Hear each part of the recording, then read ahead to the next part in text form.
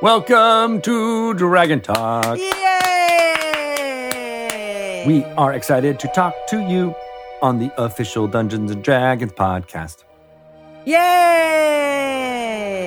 I am Greg Tito, and that is Shelly Mazzanoble. Hi, how are you? Doing so good. Very excited to be here and chat with you on this day of days. Me too. I don't know how to tell this to you, Greg, but I might have found your dog. Now, for those of you listening, Greg, Tito, and family did say, help us find a dog. And I am like a dog broker. I have my finger on the pulse of all of the shelters around Seattle and sometimes foster through them. So I get to see like, oh, like these dogs are coming in from Texas and need foster homes. So I get like, it's like a pocket listing in real estate. But for dogs. However, this one is not one of those. This one is available through, I believe, Seattle Animal Shelter. And his name is Milton. Milton. Aww. And he is a terrier mix, which I think is good for you because there are some pet allergies. I don't know what the mix part is, but he's quite dreamy. And we're going to have to run it through the gamut, see if it'll be given a thumbs up by the Tito ladies. We shall see. All right. Well, I'm afraid to start sending pictures because I have a feeling that the Tito ladies are going to have very soft hearts when it comes to any furry little four-legged creatures.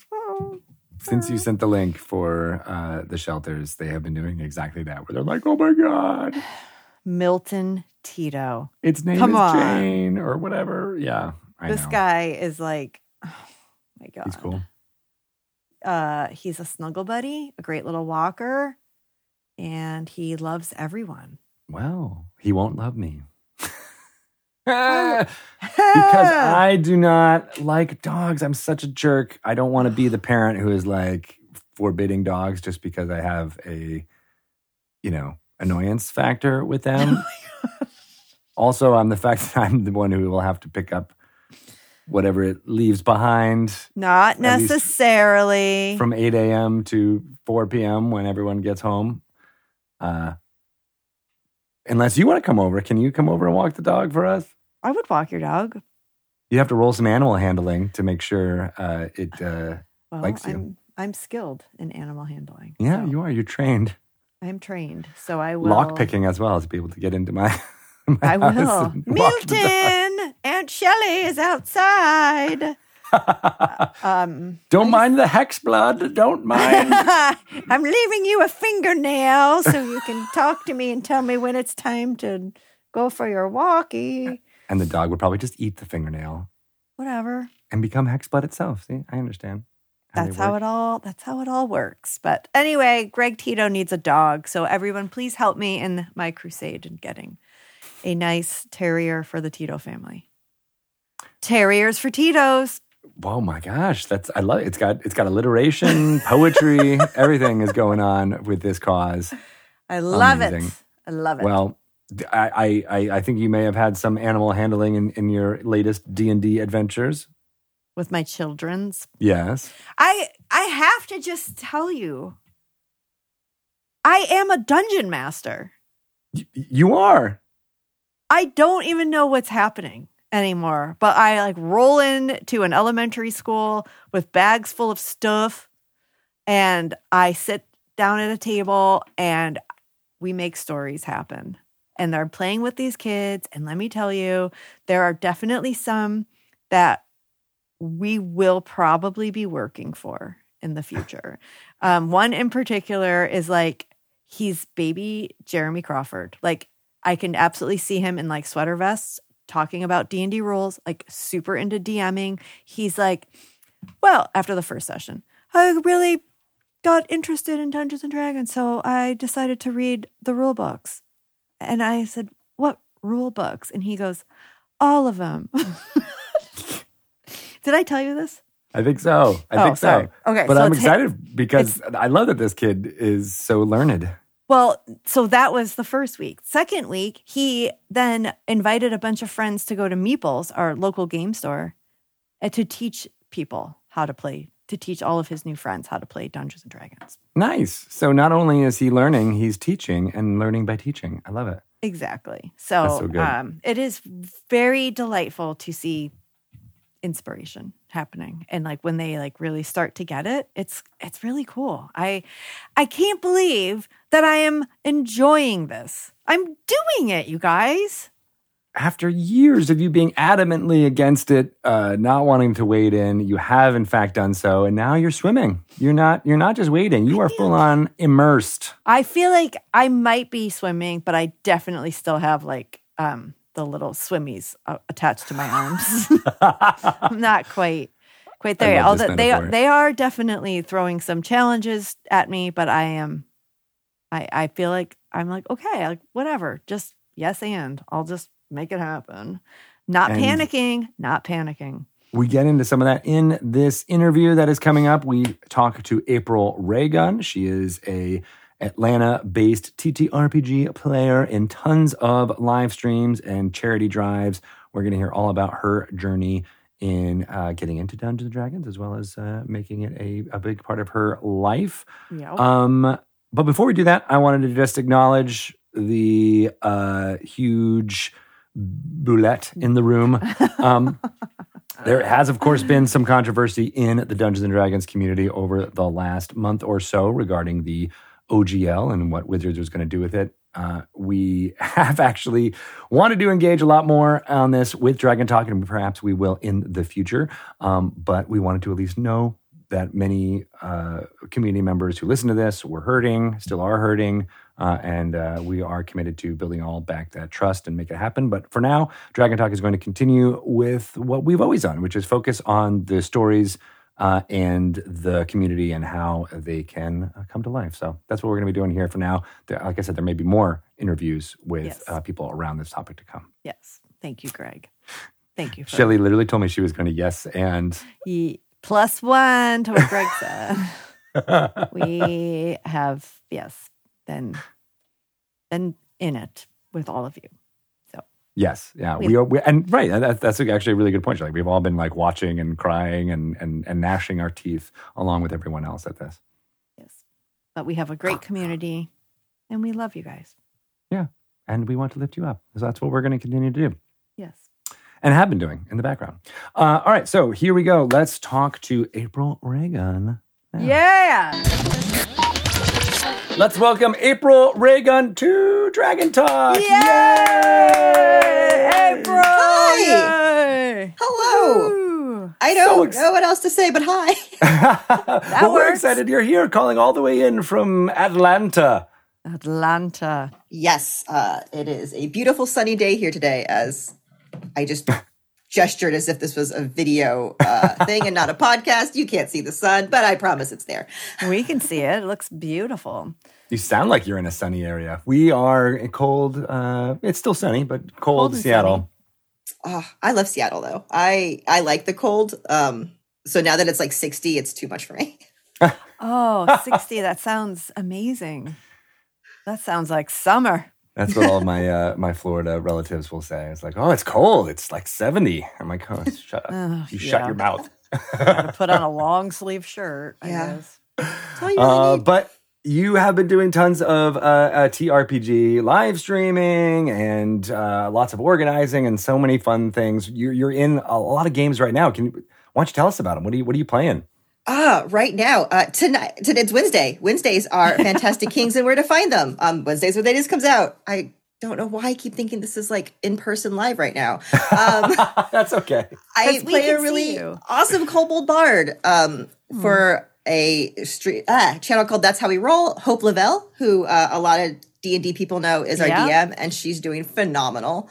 I'm in another one where we're doing like Arkenhold, where I'm a platypus barbarian, which I just like playing weird creatures, and I get to play a 2-foot tall barbarian, and it's the happiest you can make me. That's amazing. Oh, okay. We're going to touch back on that for Eat your heart out, gnomes. We got platypuses.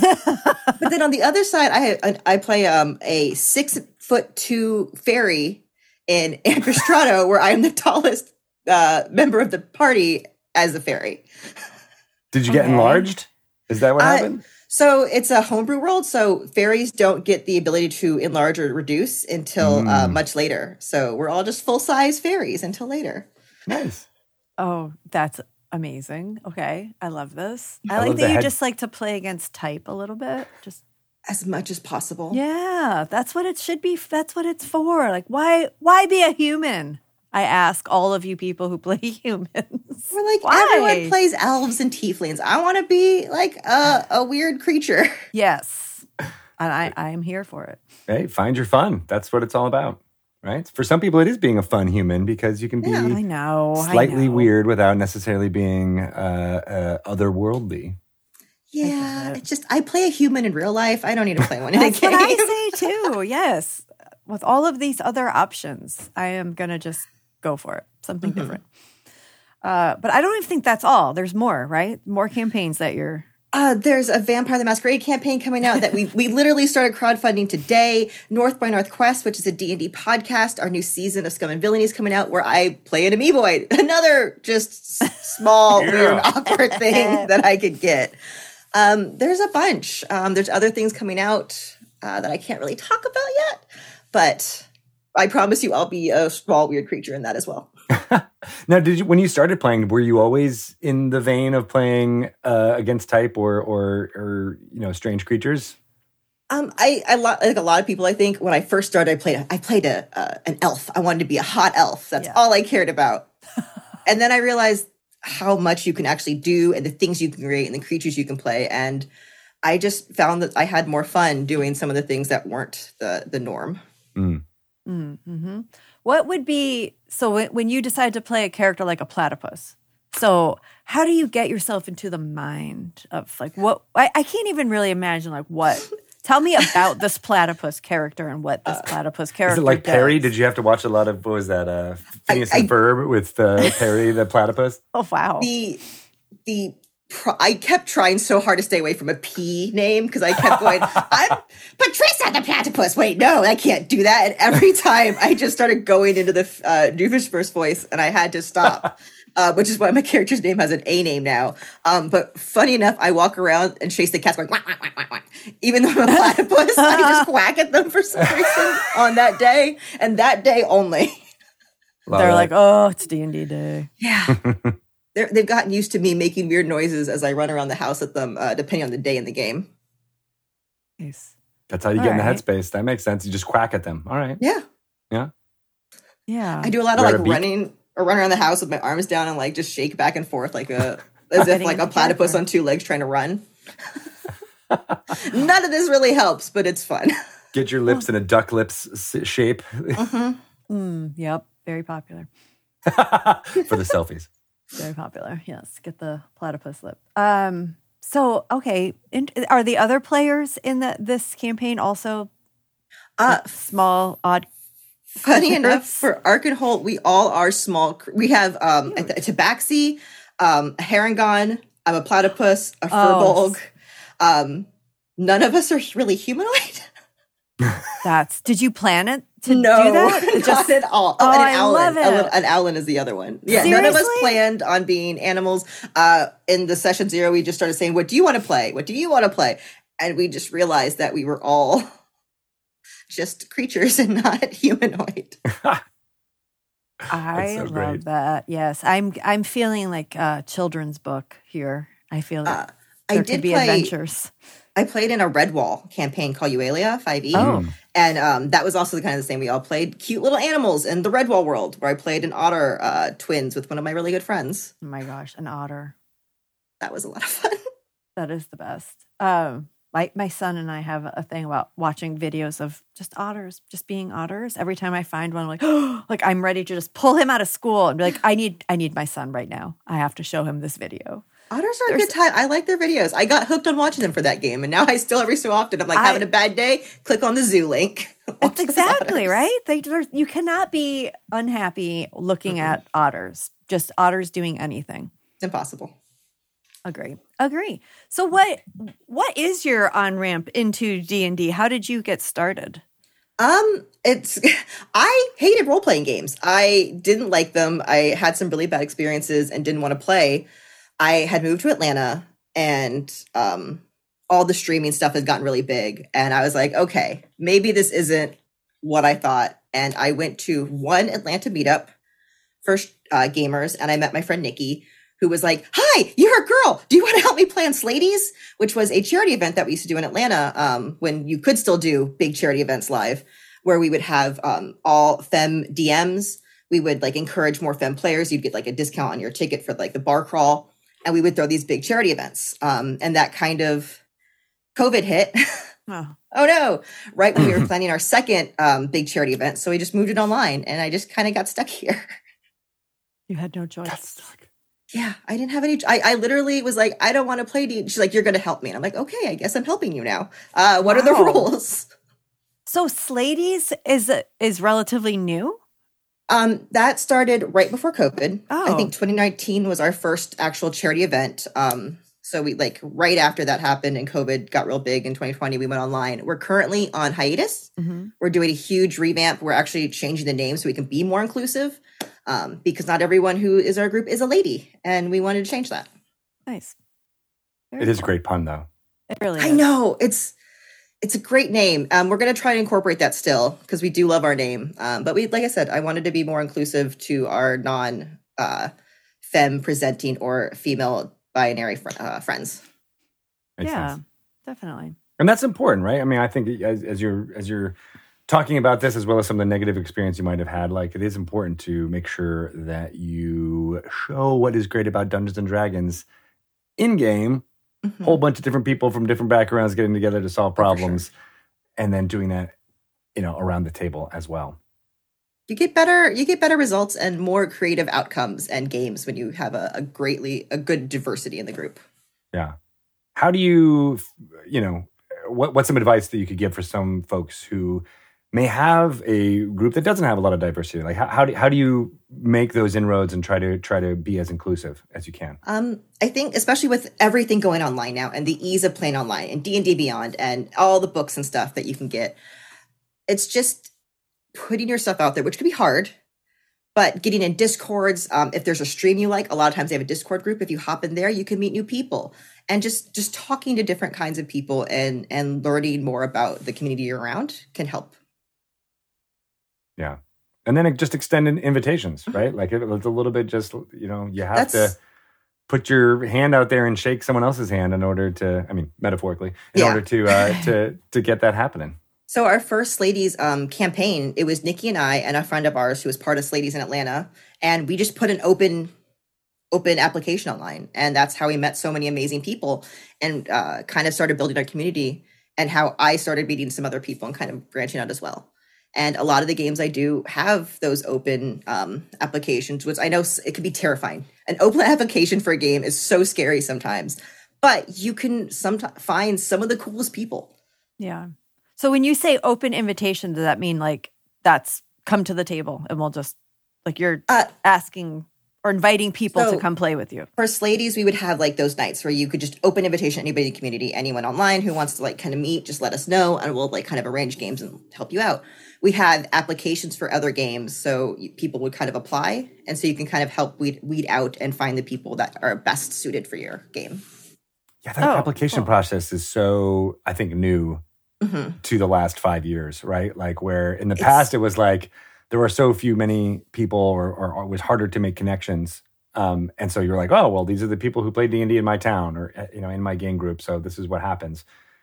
To now where video conferencing makes it, all the geographical barriers are kind of down and you can be a little bit more choosy, not necessarily in like, oh, I like this person, I don't like this person, but being like, all right, this is going to mesh for the type of game that I want, right? Because both the chemistry and the content that people want to experience from the Dungeon Master needs to be on the same page. Yeah.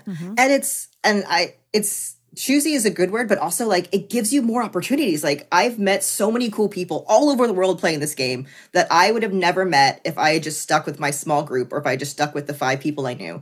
I now play with people in Australia and New Zealand. We had people in our event from like Korea and New York and London and Ireland. And there was one from Germany. I get to play with all these people who are so cool, and it's great. Yeah. And I can't think of a better word. It's just it's cool that like you have this thing that connects you to all of these people around the world. Like there's, you can have many different experiences in your everyday life and where you grow up and where you live and whatever's happening. But together, when you come together at the table, you kind of have that common ground. That's something that we can all relate to. Which it's fascinating that it's like, it's everywhere. I've done this. Were you going to go to move on to something else? Or? I don't know, but go on. Sorry. I was just going to like kind of plus one because I've heard this a lot from people who had not a lot of choice growing up playing Dungeons and Dragons. Yeah. But then now you can see other people playing online and you can see like what I was going to say. Oh, no way. Well, yeah, right. And like you can emulate those people and be like, oh, I want to do that kind of game right now and focus it a little bit more rather than having to stick with generalities that will fit, a group that might not necessarily fit together. So I was an Army brat. I grew up, I was in a different school every year of my life until like junior year of high school. But like if they had a way to play online when I was younger, like I could have changed everything. I never got to have a group that lasted more than a couple weeks. I never got to play with people more than once or twice. So getting to play a longer game, getting to meet people who are like able to like, we can match schedules and have all these things that we can do online that you couldn't do in person has really changed the way I think a lot of people play and how you look at the game. Yeah. My husband is an Army brat, and he actually said that D&D helped him because he would always have an in with somebody. Like he could always almost find another D&D player. They were a little bit more secretive about it back then, but they could suss each other out. So he would have like that sort of that social connection because of playing D&D. But I'm thinking of that old trope of like, teenagers hiding magazines or comic books in magazines, except he's hiding a DMG in there. That's awesome. Exactly. We would have been friends if I would have met him back then. I only knew like one group of kids who played D&D and they were like the worst kids. And so I was like, I'm just going to get a guitar. I'm a musician. That's how I'm going to find my people. There you go. Right, because musicians don't ever do anything destructive. No terrible people. Not at all. No. Look, when you're 15, you just make a decision and that is the only decision. Yes. But now you can have music and D&D happen at the same time by playing a bard. There you go. Which I do. Which you in do. one of my games. Do you still play guitar? Not as much. I did my fingerings. It was great. Greg's doing an awesome air guitar right now for sadly none of you can see. Just life got in the way. I hear that. Yeah. I never really learned how to play guitar, but as Shelley pointed out, I do love air guitar. I used to walk around with a tennis racket in high school, strumming it like I was really playing the guitar. Wow. And I made friends that way somehow. I don't know. Really? They were like, what are you doing? That not. actually looks like the real fingering. I'm like, oh, that was by chance because I just was, mimicking like Eddie Van Halen or whatever. So what we need to do is get you a guitar and see what happens. Like you could be, like we could put a guitar in your hands and you might be the next guitar prodigy. Let's do it. All this time. Well, you learn by watching. You always use that analogy when you talk about people playing D&D. Like you don't learn how to play basketball because you read the manual. Do I sound like you? Yeah, totally. That's what I sound like. You learn by watching and then jumping in and playing. So maybe the same is true for guitar. We all want to be Eddie Van Halen. I don't know. Doing the fingerings. I think it's not too late, Greg. It's not. All right, we're going to do it. My daughter just got a guitar for Christmas, so maybe I will just steal There's it. a guitar in your home right now. It's already there. That's it. Go get it. Go get We're it. not talking about me anymore. Go play the guitar right now. I'll be right back.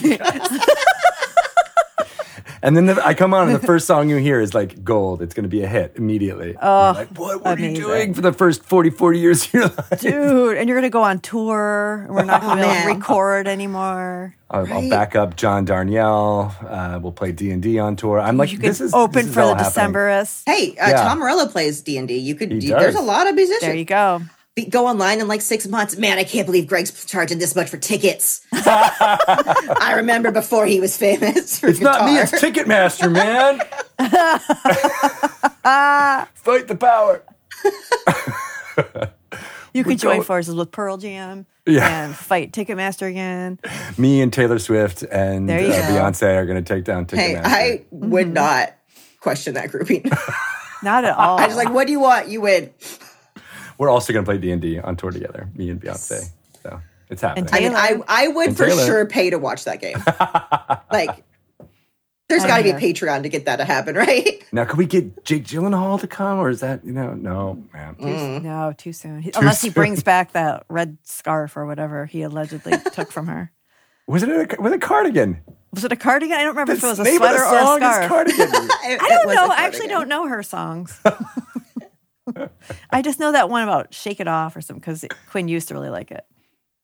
It is a good one. I bet I would like Taylor Swift. I think I'll listen after this podcast. It's also a good Should be D&D. good at D&D. Yeah. Yeah, right? Like you should do. be You good have at to it. shake things off. Every once in a while, you get like stunned or restrained. Shake it off. Shake It Off. Good advice. I think there actually was a 4th edition power called Shake It Off, now that I'm thinking of it. Really? Yeah. I think it was like a healing Maybe power. she does play D&D, but only 4th edition. Which is a weird edition to be the only one you play, Yeah. but more power to you. That's when her, she came of her age. ode. That's what makes sense, right? Yeah. She does like to write about her life experiences, so makes sense. Well, Okay, what were as we we've been talking about, we're turning failure into fun here, I think. Oh, and that is a huge part of this game, I think, in storytelling is realizing that it can sometimes feel bad to roll a 1, but I mean, as Shelley and I have said many, many times, like that's where the funniest / most Right. dramatic moments can come. So last year, after a couple games, I started noticing that people would get really, really upset and really mad, or in some cases, not ever failing. And I saw this in a couple of stream games, or like just, natural 1, and how negative. And I've literally had some of the best moments in games because I failed to roll. Because I in Redwall, Eualia, my character died. Oh, And and in that I got to see the other side. My character got to talk to her mother. And like it was this really big emotional thing that if I had survived that, if I had made those saves, we would have never gotten that really good emotional moment. My character would have never had a huge growth. And we would have never like learned a lot of things about the world. And I think a lot of people are just so hung up on that nat 20 that they don't right. take the moment or time to understand what failure can do. In real life, if you fail, you learn from it, you grow, you get new knowledge. And I think that should be the same thing in a game. So Yeah. when that happened in Redwall, is that part of the game, or did your dungeon master come up with this idea? In the book, in the world, there is like the afterlife, and he wanted to incorporate it. And my character just happened to die, and it worked out really well that he got to incorporate that into the world in the game. And I think it was one of the best moments my character got to have. I think it sounds amazing. I've It always was loved great. turning Yeah. player death into a storytelling moment too, right? Where it's like, okay, yeah, you're making death saves and we hope you get you back in the fight or whatever. But if you show some type of afterlife moment or a dream or some vision that they're having from a plot point, that you might want to introduce later on, like that's just, you can't really get that unless there's that moment of danger. Right. Oh, And that's the cool. same thing with like failing saves. You don't get through this obstacle, but a new thing happens, or you get, that's why I like certain games. What's a good example? I can't think of one anymore, but you get experience when you fail. Yeah.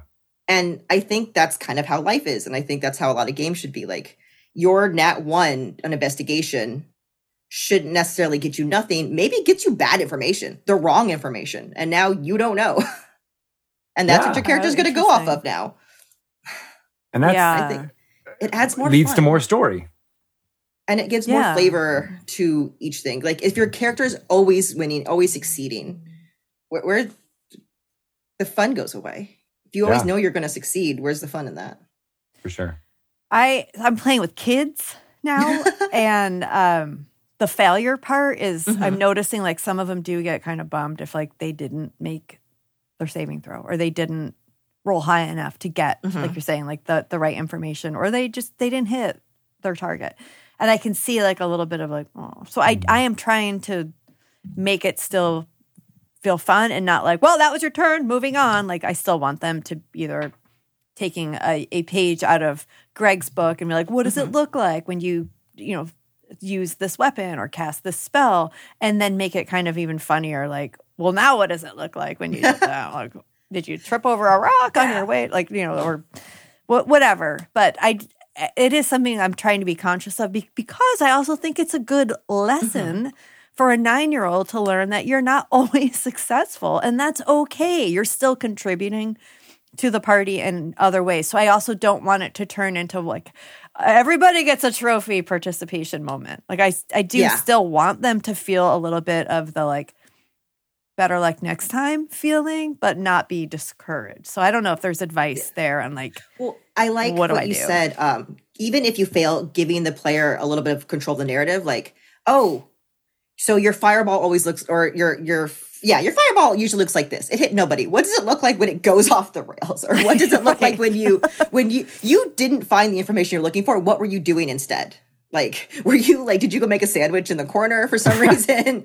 Just, it gives a little bit more flavor and then turns a little bit less of the failure. Like, oh, well, at least I get a narrative moment. I get to do, my character is doing something. They're not just sitting there unhelpful. Yeah. Like maybe like always assuming like a failure isn't a failure. It's a backstory moment. It's okay, cool. Let's use this opportunity to tell me a little bit more about your character. Like if like a couple of them were trying to do animal handling checks last week and some of them just weren't even trained in it and they didn't roll high enough and then they felt bad. Like they didn't get to like help this moment when all the other kids got to like tame these guinea pigs. But I'll get to that. Questions about that now? Who are these guinea pigs? And were there fairies riding them? Because that sounds fun. Well, what do they become when you tame them? Are they like a mount? Or are they a beat? Like, do you do fight become them? a mount. So, okay. This sounds fun. Okay. April, it's important for you to know that I am a very inexperienced dungeon master and very scared of dungeon mastering. But like pushed myself out of my comfort zone, possibly for only like the second time in my life.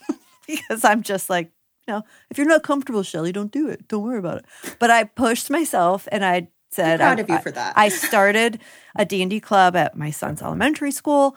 We are going into our 4th week. And so and actually, Greg, one of the girls asked me last week, how long have you been a dungeon master? And I was like, how long have we been doing this club? 4 weeks. And she was like, wow, it seems like you've been doing it longer. How sweet is that? Yeah. It's working. It's working. I'm tricking them. I'm tricking them all. You're doing what every dungeon master does. That's what it is. Make it. So I do feel like there was a moment when all of the advice I've ever been given by other dungeon masters came to light. And we had just begun, and I was expecting them. We're playing the new starter set. So I was expecting them to head up to Dragon's Rest to get their next quest. Because I literally said at the end of the week before, you will go to Dragon's Rest next week. Congratulations. But no. So one of the girls had, in real life, she made these little felted guinea pigs. They were really cute, but they're probably like the size of like a fist. And I was like, they all seem kind of interested in checking out these guinea pigs that she made. A little bit distracted, because it's a Friday afternoon. So instead of going to Dragon's Rest, they decide, no, we want to sleep on the beach, like where they just had fought zombies. I'm like, does that seem like a good idea, you guys? Like, you already know, like, there's zombies here. And they were like, nah, we want to sleep on the beach. We're going to make a hut. So they went and they looked for materials. One of them had a magic item that was just like this never-ending vat of honey. And so they were like, we'll use the honey to like adhere all of, to build our hut. Like, it's a construction. Yes. And I'm like, oh, that's kind of smart. And then they were like, let's put honey around the hut like a moat in case the zombies come back. They'll get stuck in the honey. I'm like, yeah, all right, let's do it. This is ingenious. Yeah, really even though I was like, well, I was kind of ready for you guys to go to Dragon's Rest, but whatever. Like now they just wanted to build and play. So, and then the 2 elves in the party were like, well, we don't need to sleep, or we only have to sleep for a couple hours and we'll be fine. So we'll keep watch. I'm like, oh my God, they're like getting it. They're starting to understand who their characters are. This is great. None of them, except for one, has played D&D before. And then during the watch, they heard like a little scratching noise, scratch, scratch, scratch, scratch, scratch, scratch. And one of them went to investigate and discovered 2 guinea pigs stuck in the honey. Because I was like, I have to bring these guinea pigs back because they all seemed really interested in them. And we got to use them along with our minis. But of course, the guinea pigs are like the size of a fist, and the minis are like 1.5 inches tall. So like the scale was like, whoop, out of whack. But we're playing D&D, like suspension of disbelief we can handle. But no, they were like, we really want, can they just be big? Can we just make them be like enormous guinea pig? I'm like, look at the scale of like this guinea pig to your mini. You want it to be that. It's like the size of an Amazon delivery truck. Is that cool with you? They were like, yes, we want. So they had to work together to like make the guinea pigs not be afraid because they were freaking out. They were stuck in honey and they were scared. So they had to do like some animal handling and all this roles. And that's why some of the kids were like, I wanted to help. I'm like, but you are helping. You're all helping. Like, it's okay. But one of them, the wizard, was like, I want to use my mage hand to like push its butt out of the honey. Like, I don't think like mage hand couldn't possibly lift this guinea pig, but we're going to hand wave that because she was so excited about the idea. So they all like had to like, they'd use their rope and like tied it around the guinea pigs and like pulled them away. And then were eventually able to tame them and ride them. So that they are now part of our party is that they're riding the guinea pigs. So the whole point of that story was there were kids that were disappointed because they didn't feel like they were able to interact with the animals. And they were like desperate. They were like, I want Butterscotch to be my best friend. And Butterscotch is my friend. I'm like, okay, Butterscotch is your friend. You don't have to roll, just your friend. You could just have it. Yes, just they were like, I rolled a 7. Does that mean Hibiscus doesn't like me? No. Yes. They love you. You're friends. You're all just friends. Your pets hate you. These guinea pigs actually charge you and run you over. Gnashing of teeth. Did I do good, though? I did good, right? That's amazing. I like that a lot. Totally. Like, I'm learning. Just let them do what they want to do. And we spent 45 minutes building a hut and pulling guinea pigs out of honey. And I have not seen them that engaged. No combat. We didn't do any combat. Yep. So players want to build a hut and tame some guinea pigs. That's what you got to do. Go for it. But and it's like they're going to be riding those guinea pigs into battle and swinging their mighty swords. But I don't want them to be afraid of failure. So I guess that's the point. Is like I feel like there is like this lesson there that I feel like I need to teach them, but not to the point where it's like, well, the D&D sucks because I failed. They just get a different outcome. Yeah. They don't feel like animal handling check. They just brought the wrong snack for Hibiscus. And I gotta go find the right snack for Hibiscus. There you go. That's it. Maybe you can spend some time looking around to get something that you think Hibiscus might enjoy. And that's what I think is a valid lesson too, that I think even adult players forget sometimes, where you'll try a strategy or a tactic and it depends on whether or not you roll high or not. And then you don't. And then you just try it again. And keep trying again. Keep trying again. True. And like there might, like you said, like maybe you just need to try a different tactic, like different food to feed Hibiscus, or maybe you're not just shooting arrows, at a thing that's 400 feet away. Like you have to see that there's more optimal choices that you could be making. Why, like, it's a fantasy world. Like, I can't get in that door. Well, I have a shovel. What is the wall made out of? Yeah. It's like just find other ways, depending on what your character's good at. Yeah. It's a dirt wall. Well, excellent. Dig through it then. It can work. That's a different check. Yeah. It's true. Yeah. And I think that a lot of that goes into the idea that games can be a learning thing, right? It can be used to actually change ideas and biases that we have as well. Very much. And a lot of D&D's been doing that too. Like D&D's changed how it's viewed the world and its biases. And I think because of that, a lot of the players are getting to change their own ways. Yeah. And that's a conversation, right? That's the back and forth between fans and us who publish it. Yeah. So as part of that, you're an organizer for something called Games for Change. Why don't you talk a little bit about that? Games for Change is a 3.5-day event. It usually happens about 2 to 3 times a year. We've been doing it on D&D Jordan Lee's channel. We spotlight creators in the community and a lot of organization causes and make an impact around the world that we are in. Over the last 2 years, we've raised over 22.5 thousand. Whoa. Yeah, that's what she wrote down. 22.5 thousand. For various charities, we got Color and Change, Stop AAPI Hate, and Take This were our big ones. Oh my gosh, that's amazing. That's what I started playing D&D for, was to do charity events, and that's my favorite thing to do. So that's what I keep doing. Oh, that's awesome. That's a great awareness builder. Yeah. And there's one coming up? Yes, the next one is in March. Then we're going to have one in July, and then another one in November. We're going to do 3 this year. Wow. Right. Is that the most you've done in a year before? I think for Games for Change, we usually try to do about 3. That's great. And then we're going to sprinkle in a couple others. I really want to do a Stop AAPI Hate one in a couple months. And then we have a few others that we're planning for other events.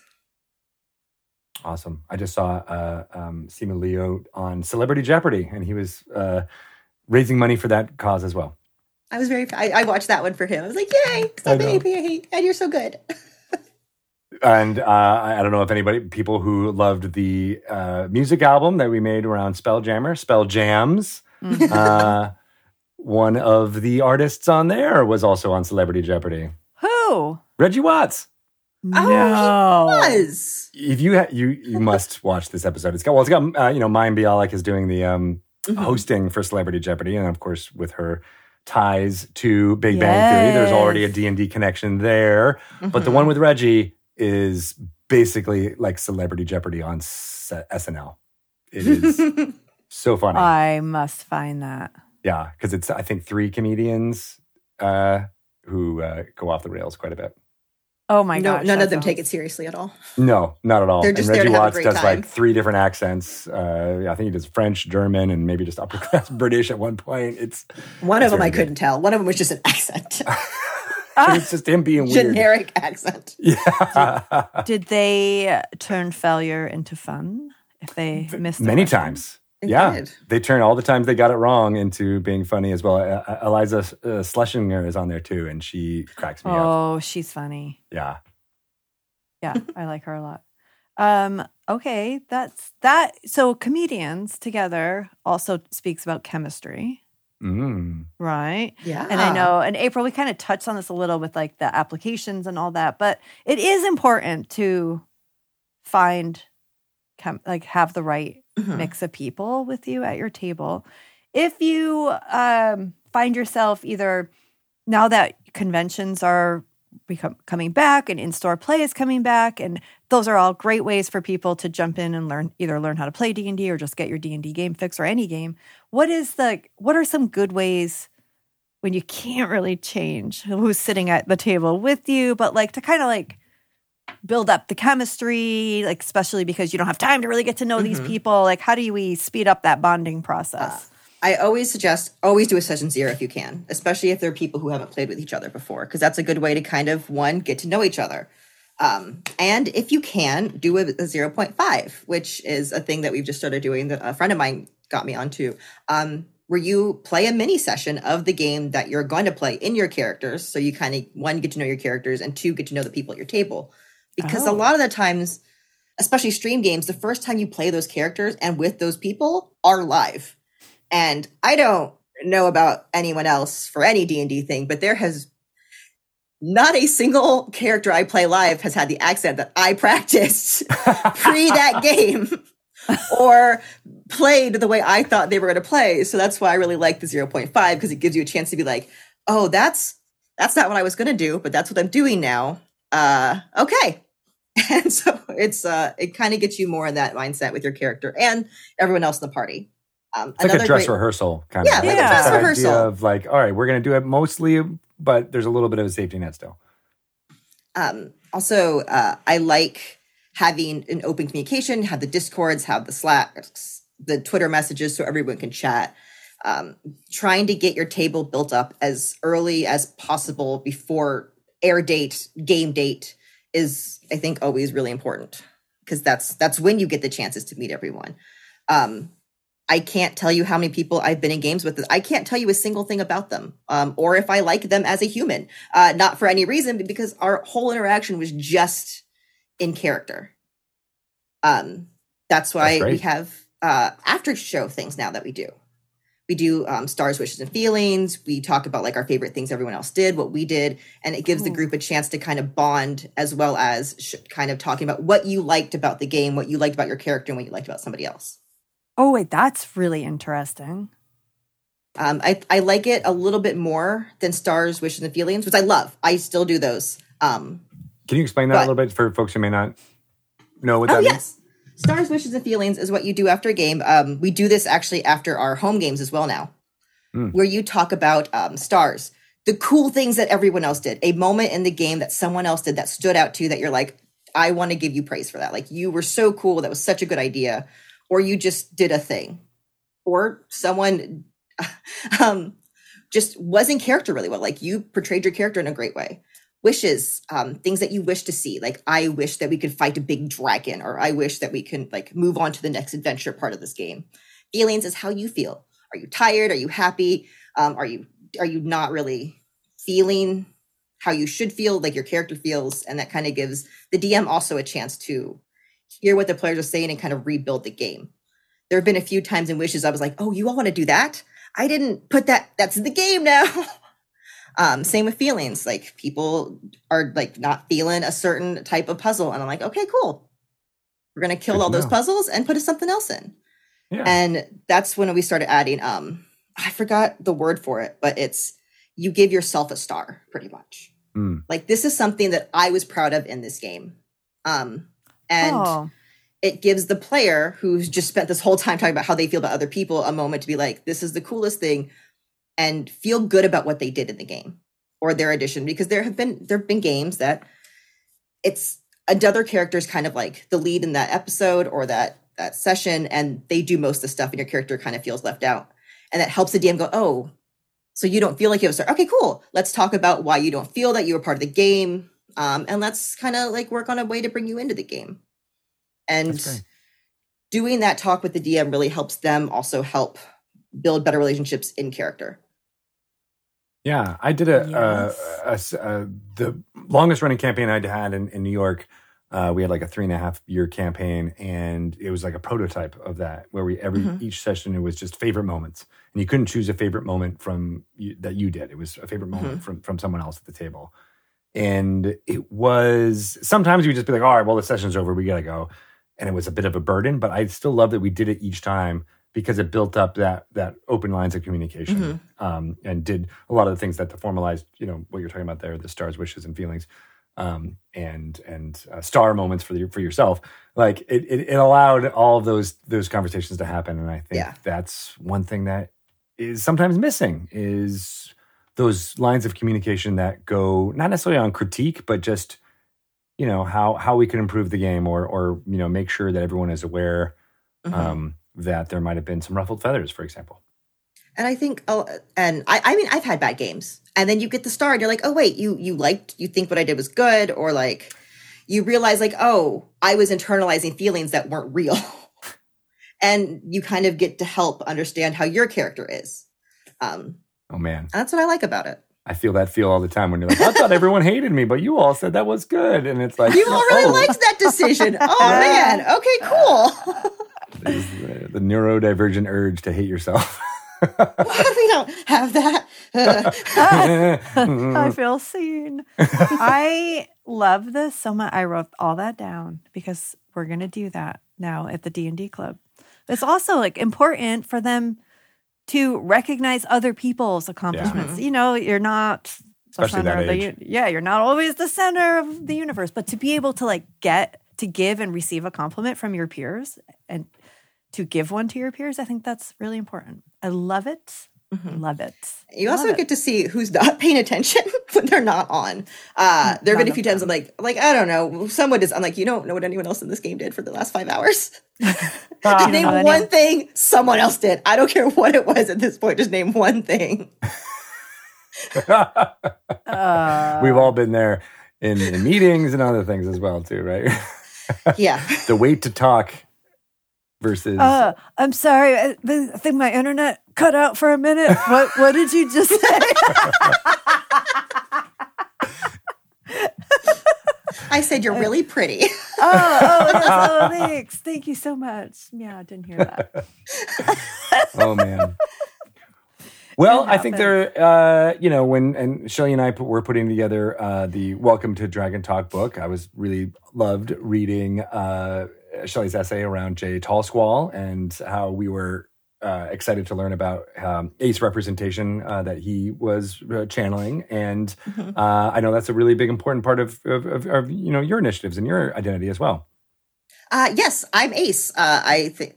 And even more than that, I think it's more of a spectrum. And today I'm more ace than I was a week ago. And next week I might be more demi. I think it's really important to talk, not that it's just a specific thing, but a flowing, changing, sexuality is weird, y'all kind of thing. But there's a really cool thing happening, AceCon, that is coming up in February 11th. I have dates written down that I'm supposed to. The 10th through the 12th. The 12th. There you go. The 11th is in there. So the 11th is in there. Mine is on the 11th. I know what day I have to show up. Yeah. So a couple months ago, before PAX Unplugged, I got asked if anyone wanted to do a talk on asexuality for PAX. We put in the panel thinking, why not? There's 10 people who'll show up. At PAX Unplugged, they gave us one of the smaller panel rooms. They were turning people away from the door. Wow. We had people standing in the crowd. We had against the walls. Someone was like partially live streaming it from their phone, but they were literally turning people away for the entire duration of our panel, which kind of was like, oh, there's a lot of us. None of us knew this. In fact, one of the people on the panel is a very good friend of mine that we didn't realize each of us were ace until that day. Wow. So you were on the panel? Yeah, because we don't really talk about it. Right. It's one of those sexualities that's kind of been overlooked because it's the lack of real sexuality. And until quite recently, in a lot of media, it was a thing to be fixed. If your character was ace, you just need to get you to be sexual and then everything's good. Yay. Mm-hmm. But it's not. And we're just now starting to see that. Yeah. I think it's amazing. I was like back to Jay, you are saying a lot of the same things that he said to us, bringing awareness to and how, like, he said, especially being a man, people were like, oh, like, there's like this real pressure to be sexual and like, you just haven't met the right person yet and all. And it's, but everything that you were saying about having a panel at PAX in which people were turned away, this is why representation matters. It's now people are seeing there's people out there talking about it. There is a community, and that I can't imagine the relief somebody would feel in seeing that. It was the most emotional thing I've done. I've done panels for other games. I've done other conventions for other stuff and through work. Having someone cry at you and tell you that you've not had someone who's asexual tell you you're not broken is a big thing. And I was crying afterwards. Funny thing, during during our intros about how we found out we were ace, each one of us said we thought we were broken. And that breaks my heart that every single one of us thought that, because we've been portrayed in media as being broken. But if you're ace, you're not broken. None of us were broken. And even if you're still figuring out your sexuality, you're not broken. You're just figuring it out. Right. And that's, I think, one of the big things about this is to prove to everyone out there who's ace, who's still figuring out that you're not broken. You're one of us. You have a community. We're with you. There's 20 gamers right here who are just like, hi, look at us. But not sexually. Well, I think that's a really super valid point, right? That there is this idea that if you see people portrayed a certain way in media, that's how everyone should act and or be. And if we have shown nothing over the last 20 years and interacting with children now who are starting to have, my daughters are 9 and 11, so they're really at that age where sexuality becomes something that is talked about with not in the home, right? Outside the home. Yeah. And they're about to figure that out. Yeah. They're about to figure it all out. And I love what's different about their generation versus me growing up is that they're having those open conversations because of all the representation that's seen. Even talking about how it's a spectrum and how they don't know yet, and maybe they will one day. But I'm not rushing to find out anything right now, but realizing that there's questions and discussions and validity to however they are identifying at that particular moment, and that's something that's really changed even in the last 10 years. In the last 10 years, I'm in my 30s, and it wasn't until my 30s that I realized I was ace, and really fully accepted it. And I was like, yay, I now know what I was. Up till 10 years ago, it was a medical diagnosis. Yeah. It was, if you weren't sexual, it was a mental illness, and it's not. It's just another sexuality. And so that's another big thing that we're fighting, is like that one just recently came off of the list. Yeah. Yeah. And, just to bring it back to the gaming community, I love that these smaller communities within gaming have been able to see each other and meet at places like PAX Unplugged to be like, oh, it's almost like that Spider-Man meme of being like, oh, we're looking at, you're like me. And not just talking about it, we also get to do cool things. Like, I like the game Monster Hearts. If you've ever played it, is about monsters dating. Mm-hmm. The ace rules in it kind of suck, but we found out like you can just play it, and emotional intimacy doesn't have to be sexual. Yeah, like whatever you and your character feel is emotional intimacy is what it is, and that's one of the great things about like finding a group of people like that, is you get to like kind of learn how to play games and play styles and figure out what you meant when you said, I'm playing this game, but you can't touch me. Different type of emotional intimacy that you have to figure out. Yeah. And like in role playing in some way, it also helps in real relationships outside of the game. I think. Have you experienced that? Have you experienced that, like being like, oh, I kind of like learned about myself through playing a certain type of character? I've definitely realized the acceptance. I did not really say I was ace until I started playing games. And then I started playing ace characters and making it a point that all my characters were ace. And I realized I was doing this because I was trying to figure out how to tell people that I was ace. Oh, yeah. And so I just made that a rule for my characters so I wouldn't have to explain in game what I didn't want my characters to date. And it wasn't until like I had a character that a couple people were like, your character's dating wrong or your character's relationshiping wrong. And I'm like, hold up. No, my character's in an ace relationship and they relationship different. Yeah. And that's another great thing about diversity and like having these tables is we get to show those different types of relationships. Yeah. And break down all the biases around them, right? So that if anybody had the idea that, oh, they're wrong, well, it's like, look, you can see. No, they're still loving and happy and healthy. Yeah. It's just different. Just different. Some people like reality television and some people don't. They're just different. Doesn't mean they can't have a loving relationship. It certainly doesn't mean that they're bad people if they like reality television. Except they are bad. Except no judgment. It's like Real Housewives and come on. You know what? April. I'm so sorry. I don't expect it from you. Whatever. I love it. I'll take it. Thank you so much, April, for coming on and talking about your experiences as well as all of the amazing games that you're playing in for charity and otherwise. Yes. Like, I can't believe there are so many to list, but if you could do, the bullet points, 1 or 2, 3, 4, what could people find where you're rolling dice? The big ones. We'll do Amperstrano on Saturdays. Fantastic Kings of Rid of Find It with Hope Lavelle on Wednesdays. We're currently funding for Villains, which is our VTM one, and Arkenholt on Thursdays. Every other Thursday. Right. And then you got AceCon coming up. AceCon. I'm having a panel on the 11th, but we'll be between panels the 10th through the 12th. I learned that today. Right here.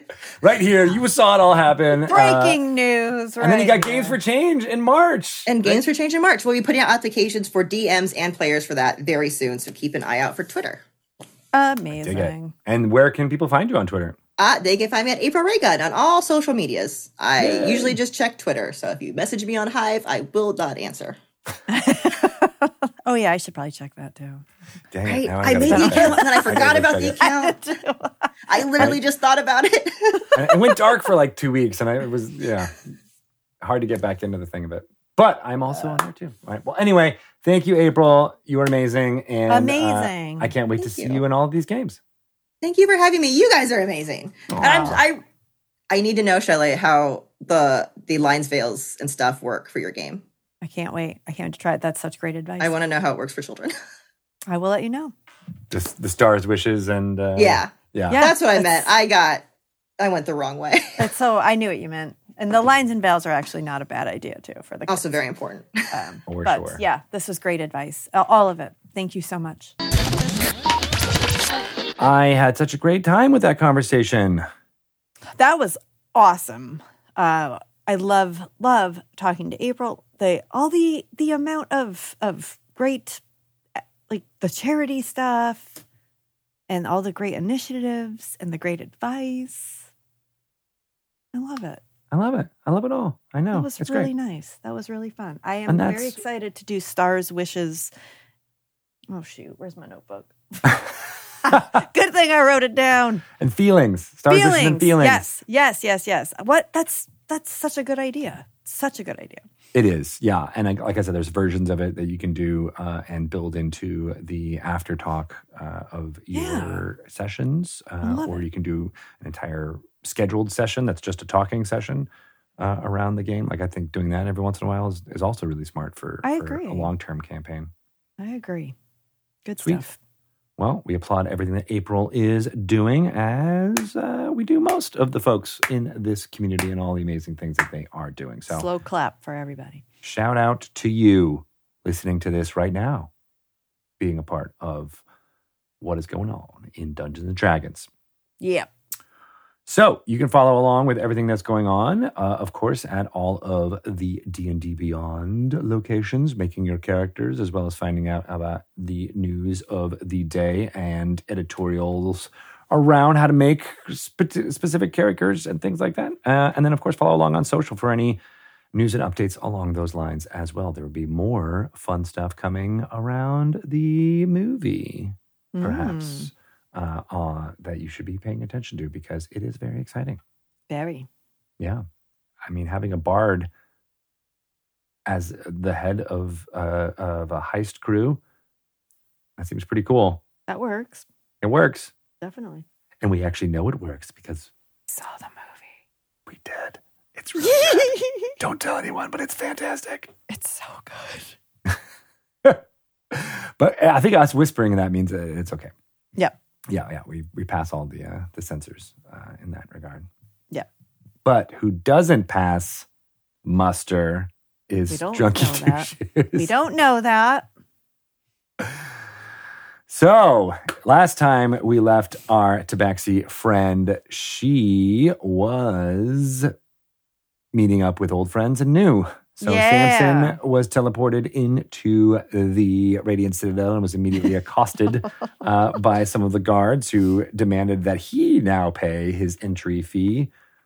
But then he was helped out by Jonathan, our Tabaxi friend who is with us, and another elvish priest and healer who vouched for both Jonathan and Samson. Right. But that guy is sus. As in the parlance of our times, Drunky was trying to figure some stuff out there about that elven friend. But for now, you are back in the near the trade disc hall and as well near the Court of Whispers, where you know there is another Tabaxi that may be able to assist you in learning more about your people's history. Let's go. All right. So you head to the Court of Whispers, which is a domed area. Largish building. A lot of the buildings around it are much smaller and are the shops and business areas as well as the apartments above them. But the Court of Whispers is where a lot of the information that's going on in the civilizations that are run by this. And this is, Jonathan is telling you this as you're heading there. And he says, this is just where so many of the speakers bring in people and send them in there to find out what's happening and learn any rumors and hopefully get a pulse on what's happening within the communities that are connected to this citadel. Oh, I'm getting a pulse on things right now. Yeah. I say that looking at is the healer still with us? No, he's stayed where the guards were. He was on duty there doing like healing for people who needed it coming in. Oh, that's right. He did say he was staying. Okay. Yeah, so you enter the area, and it's a beautiful building. It's all like, open plazas with alcoves and archways in I wouldn't say Art Deco style, but much more of like a mosaic patterns and beautiful artworks on the wall. Lots of areas to have private conversations, but also be seen having private conversations. And as you walk in, you see that there's lots of small groups of people, chatting quietly with each other. And, they notice your small group of 3 coming in. Clearly, there's some eyes that look at you and maybe have a little bit of questioning looks in your direction. I look at those people like, what? And they go, nothing.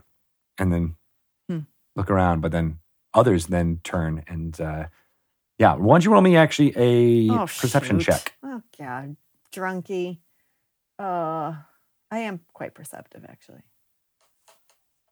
Oh, that's a 23. A 23. Okay, so while you see that there are definitely overt glances in your direction, there are some that are trying to be hidden looking at you as well. So some of them are holding up a book in front of them and glancing through. There are some people who are trying to view what these newcomers are all about.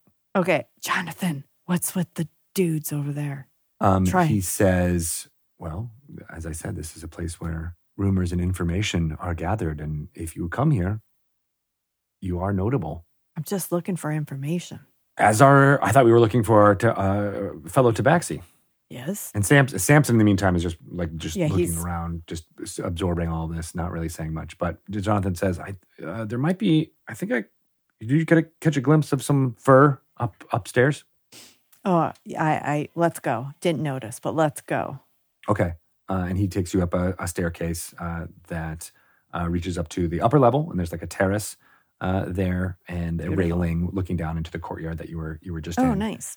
And you see a Tabaxi woman speaking to 2 humans, dark-skinned, and they seem to be wearing green robes, and our Tabaxi friend is wearing yellowish gold tunic. Jonathan, does the colors mean anything here? Not necessarily. It can mean wanting to be part of the fashion or just because they like that color. Nice. That's lovely. Drunky is like really excited to see another Tabaxi. Hello? The Tabaxi gets your attention and kind of looks in and then you Drunky see her waves. kind of put up one finger to her companions and walks towards you with a questioning look on her face. Hello. Hello. I think we might be related. In what way? Are you of the Two Shoes clan? No, my clan affiliation is with Scarf Boot. Jonathan, do you know Scarf Boot? Jonathan says, no, honestly, I actually did not know that we had this many Tabaxi here on the Radiant Citadel. This is very exciting. My name is Drunky Two Shoes, and I've come seeking information about, and where my brother is. But in looking for my brother, I've discovered that I think my family has been here before. There's perhaps you've heard of it, a very popular establishment called Drunky Two Shoes. I have seen that sign. Never been myself. I'm not much of a drinker. Oh. Okay, I guess. She licks her paw in front of you. Weird. Okay. I was hoping that because you're also a Tabaxi, like you could help us find more Tabaxi and perhaps figure out who these Two Shoes are that have come before me. What you propose is intriguing, for I've never heard anyone want to find out more about our people. Oh, but we're so fascinating. I agree. Yes. I high-five her. She's a little bit appalled. She's like, is this a custom? Yes. It means we agree. She tentatively raises her paw, the same one she was just licking. I was just going to say, is it that wet, sticky paw? It is indeed. Ugh. Drunky tries to not let her see that she just wipes her paw on her furry hip. Meanwhile, Drunky has alcohol on her from spilling her drink. 1,000%. Literally saving it for later. I'll admit that's why I am here. In What? fact, to find out more about our people. Really? I've not found anything. In fact, I've wasted far too much time speaking to these people here. Well, Jonathan, his family lives on some other plane. Jonathan, I can't remember your backstory. It's understandable. Yes, no, I believe they came from another civilization connected to these auroral diamonds, but the connection is severed. We've got to find out a way to open it. You should help us because you would absolutely find out more information about our people. Do you have people? Little kitty cat in the yellow tunic? I do not, but Scarf it seems boot. I may be having some now. I can't help it. I just full on embrace her. She oddly enough accepts your embrace. And I lick her forehead. she starts sobbing in joy. Oh, this is the most touching thing ever. My name is August von Scarfboot. August von Scarfboot, welcome to the litter. And she just continues hugging you. And we'll pause there. Let's pause here for let's pause here for a long time. We're just going to put a pin in this and pause right here. I love that. We'll take it next time to see the Tabaxi team force attack. Beautiful.